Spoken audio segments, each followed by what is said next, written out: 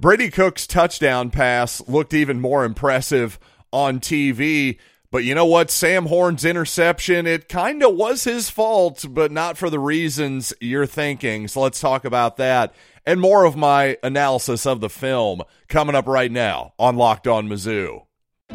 You are Locked On Mizzou, your daily podcast on the Missouri Tigers, part of the Locked On Podcast Network, your team every day.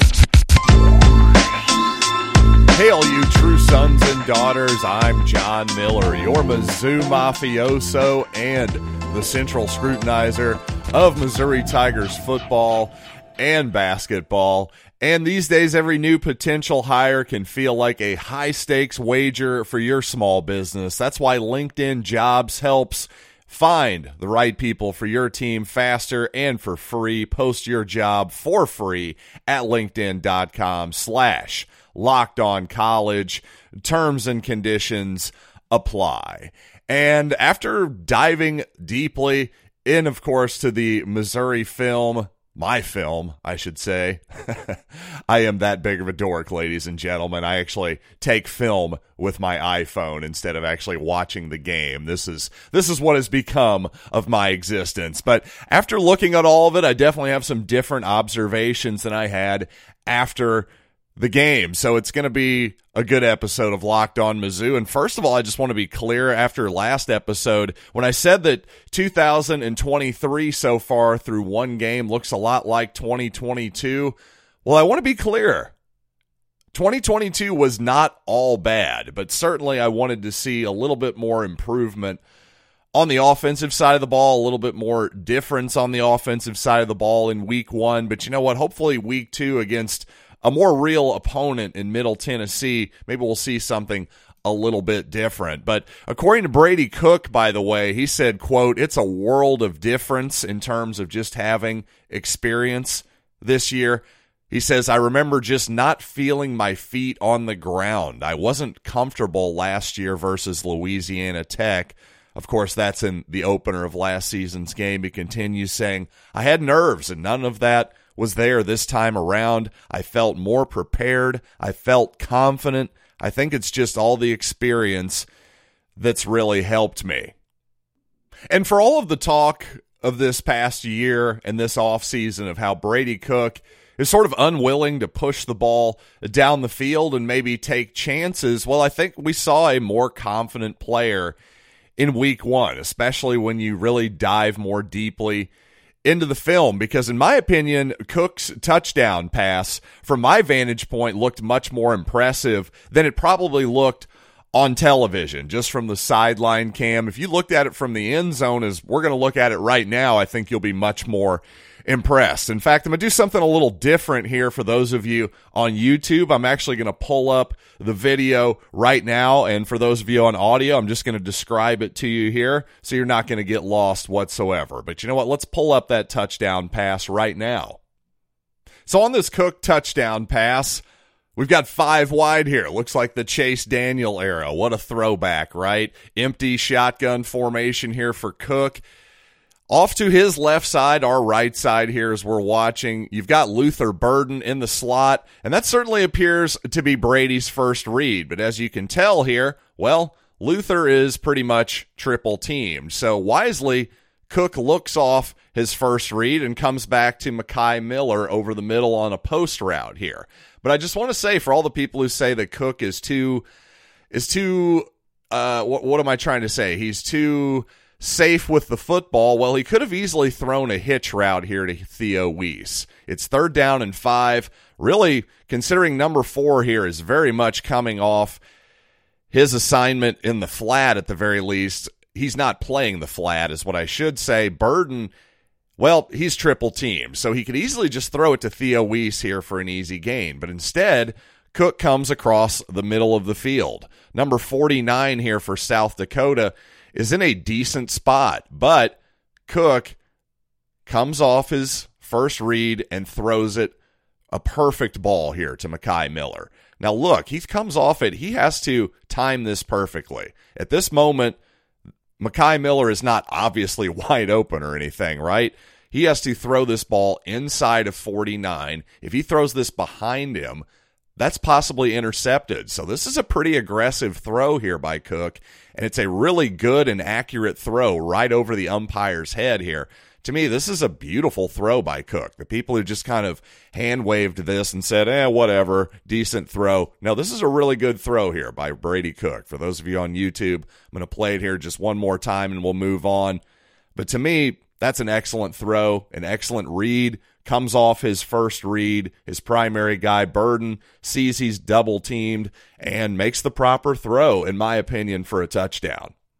Now, interestingly, Sam Horn's first throw, which was his most impressive pass of the game, as well, is basically the exact same play. You got an empty formation. You got Luther Burden and Theo Weiss to the left side, Mekhi Miller in the slot to the right here in that empty formation. And it's our old buddy, number 49 there for South Dakota. Let's pick on him some more, as Sam Horn does right here. Again, it's almost the exact same route, the exact same throw, just a little bit deeper down the field. Since Missouri is not in the red zone, Miller can get a little bit deeper on his route. But again, just a nice throw here by Horn. Good anticipation, looks off to the left. Really, I mean, just kind of a repeat of what we saw on the touchdown pass.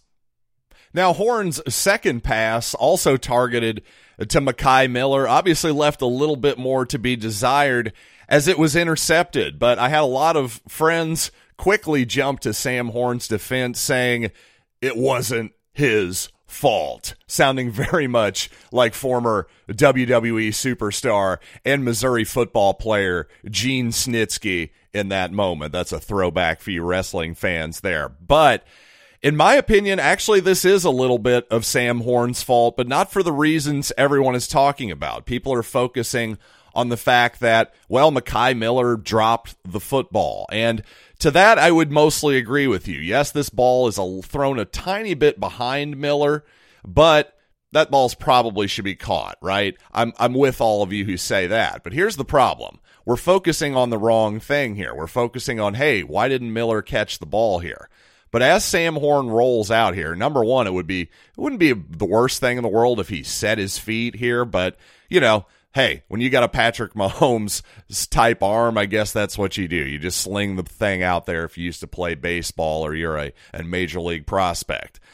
But look at number 11 here. Let's stop focusing on number 10, Mekhi Miller. Let's look at number 11, Dennis Jackson, the Ole Miss transfer. He is running wide open on a corner route here. Why not throw it to him? There's my crazy notion, everybody.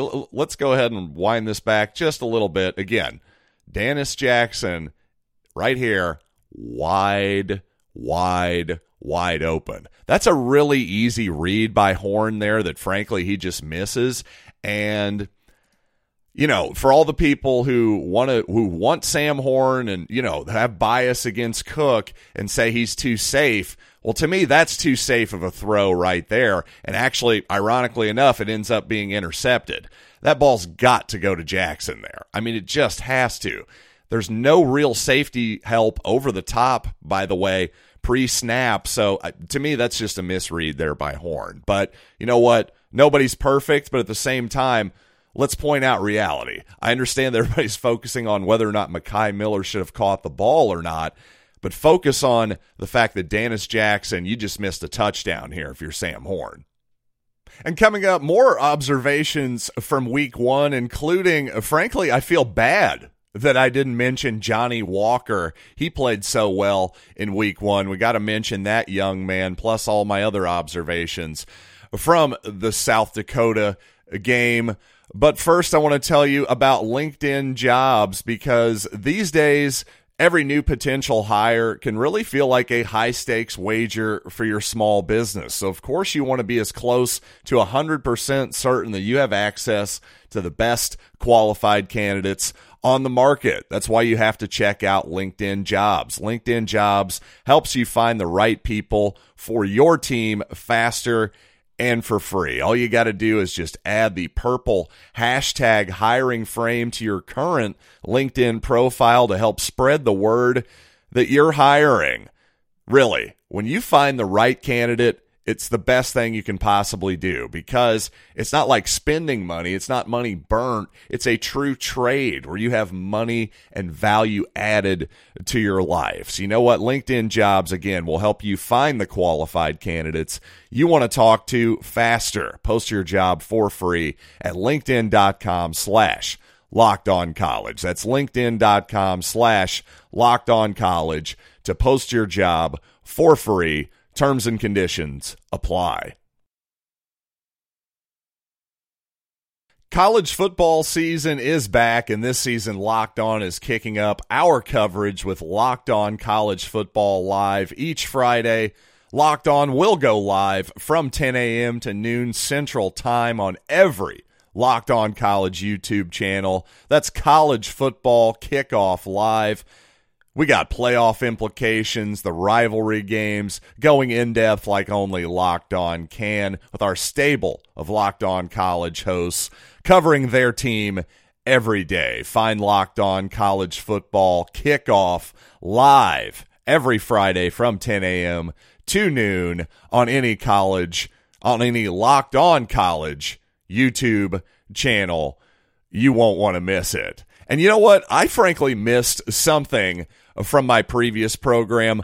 You know, it happens sometimes. This is an opinion-based program, and you just want to get your hottest takes out there, right? And sometimes you miss a few things. Well, I really did neglect to mention that Johnny Walker really stood out on the edge for Missouri, the defensive end. You know, obviously defensive end, a big talking point in the preseason. Well, obviously it wasn't against the best competition in South Dakota, but if Johnny Walker looks anything like he looked in week 1 for the rest of the season, that's a really good sign for Missouri. Some interesting comments from Ennis Rakestraw after the game. He said, "Johnny has been my roommate since I came to college. I always knew what he could do. Johnny came in at 180 pounds, so he was really small. I thought he was a receiver. But he worked and had opportunities to leave if he wanted, and he stayed and bought in, and look at him and what he's doing for the Tigers." So I hope Ennis Rakestraw is right. Hopefully week 1 is a harbinger of great things to come for Missouri at that edge position. So far, so good for Johnny Walker. No doubt about that. Now, of course, Harrison Mevis and his 2 missed field goals were a talking point after the game, but really Missouri was fortunate, I think, a couple times to maybe not have a kick blocked, including on this first miss. This is something actually Gerard Hamilton over at Power Mizzou talked about during the preseason, pointing it out after the game as well. On the outside, in particular, the outside rush, the field goal protection, well, I would call it a little bit unconventional. I don't know, maybe this has become unconventional, or excuse me, maybe it has become conventional here recently, but I think Missouri should really rethink their strategy here. Now, let's actually start the film here for those of you on YouTube, and I'll describe it for those of you on audio. But you notice number 87 on the left here, Brett Norfleet, the tight end. He's on the field goal unit here. Watch what he does. He doesn't actually block anybody here. He simply pushes in on 75's, well, I'll just call it his backside. How about that? He pushes in on his backside, doesn't really block anybody. And now let's go to number 80's, Tyler Stevens on the right side of your screen here, on the extreme right side of the formation.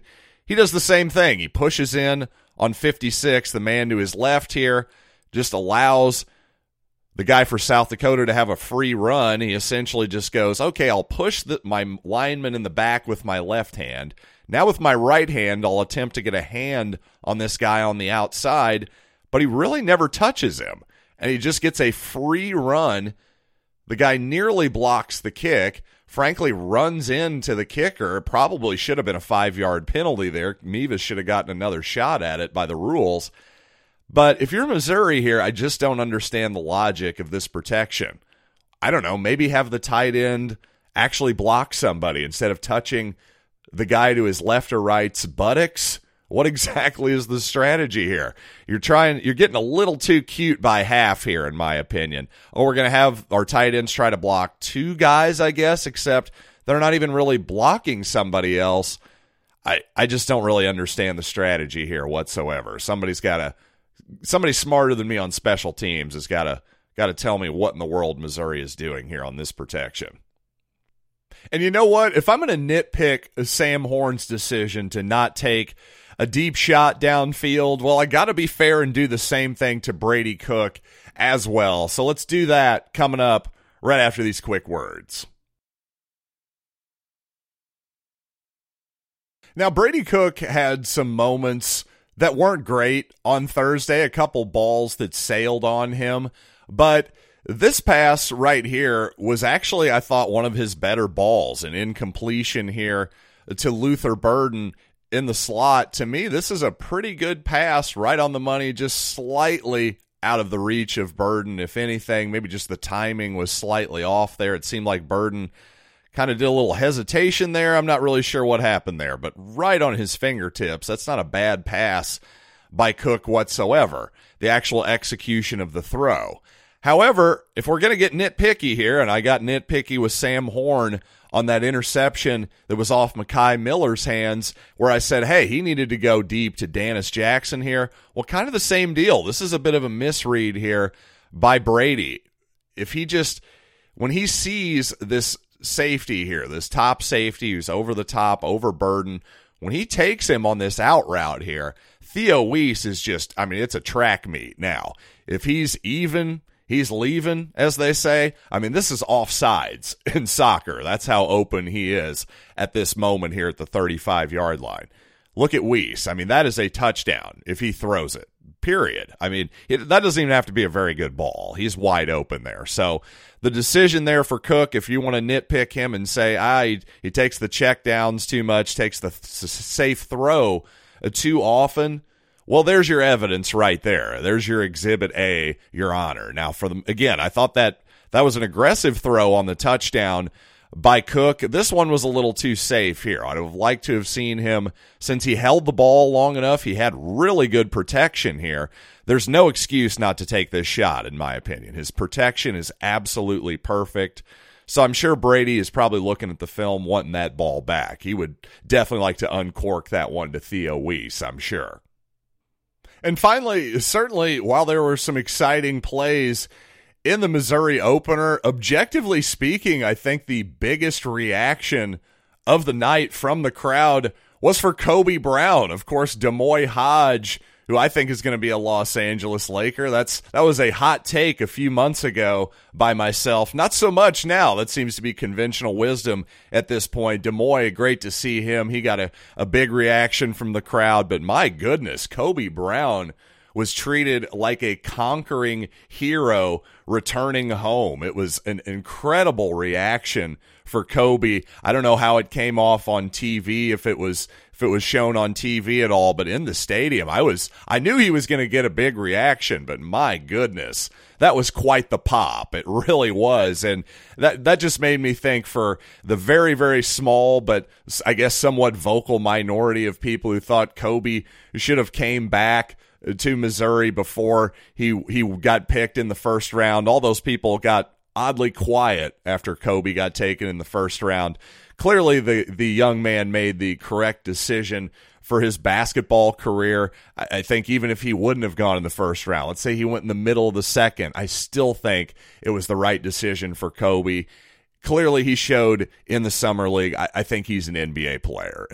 How good he ends up being in his career, obviously a lot of that's going to be up to him. But I think anybody who discounted that young man for being too old or whatever kind of missed the point, because if you're a versatile forward, a guy who's a legit 6'8", a guy who has versatility, can put the ball on the floor, big enough to bully you in the paint, knock down a three-pointer, that is a rare commodity. It's a reason why Kobe was so good last season at Missouri. And by the way, my main point here is basically that, yes, obviously Kobe made the right basketball choice, but if anybody thought for 1 second that Kobe Brown, that there was going to be some bad feelings by Missouri, well, you could have come back for one more year.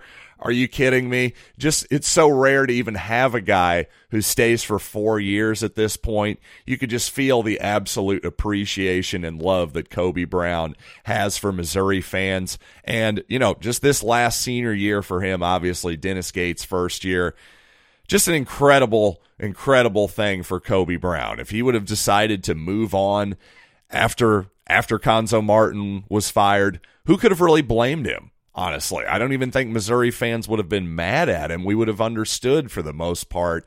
But the fact that he did come back, had that 1 year, that senior season, that really special year with the Tigers, the guy's kind of a legend, almost more so even than his basketball acumen would lead you to believe. So Kobe Brown, great to see you. Hope you keep coming back. And after a reaction like that, I bet he keeps coming back. Who wouldn't like to feel that love? But you know what? Thanks to all of you for showing me some love on YouTube, Apple Podcasts, wherever you get your podcasts, Spotify, the whole deal. Of course, Amazon Music for you Prime subscribers. If you would like an ad-free version of this show as well, that's a great option for you. And for you everydayers, of course, thanks for being here. As always, you guys are my favorite. And come Monday, we're going to have more to talk about. Maybe a little bit more about this game, but of course, we're going to mostly start focusing our attention on Middle Tennessee in Week 2. So I'm going to see you on Monday right here on Locked On Mizzou.